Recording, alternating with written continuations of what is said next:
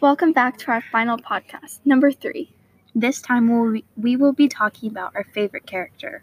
Yes, we may have some very different opinions in this one.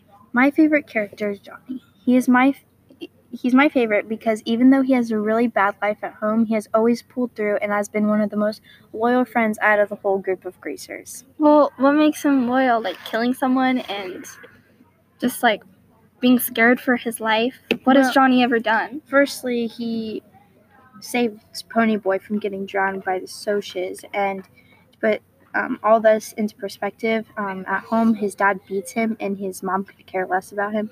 And instead of taking example from his parents, he takes a lesson out of it, to never treat anyone the way his parents treated him. But that's more of a lesson or a moral. That's not really loyalty.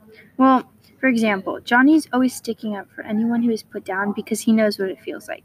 Like when Ponyboy was getting shoved into the fountain and wasn't able to breathe, he did everything he could to help Ponyboy, which sadly resulted in Bob dying, but Johnny stayed loyal.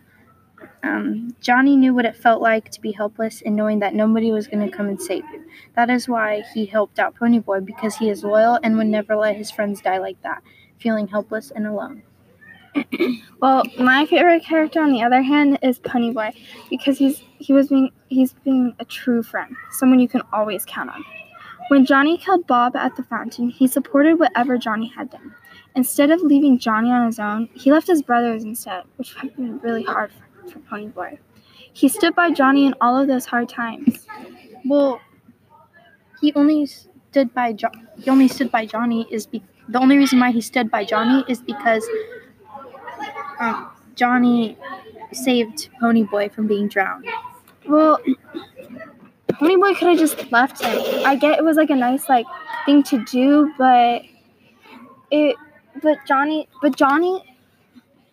was worried and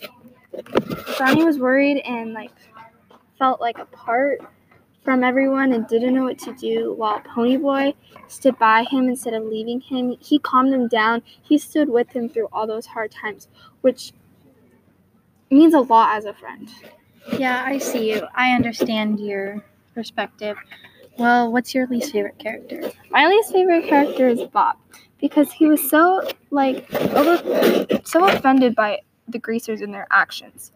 He always thought he was bigger and badder than all of them. The only time he was ever thinking was about himself. When him and Randy went looking for Johnny and Ponyboy after they swept up their girls, he was drunk. He had no idea what he was doing. He was tired, and it was late at night. He wasn't thinking over his actions first. And like Cherry said,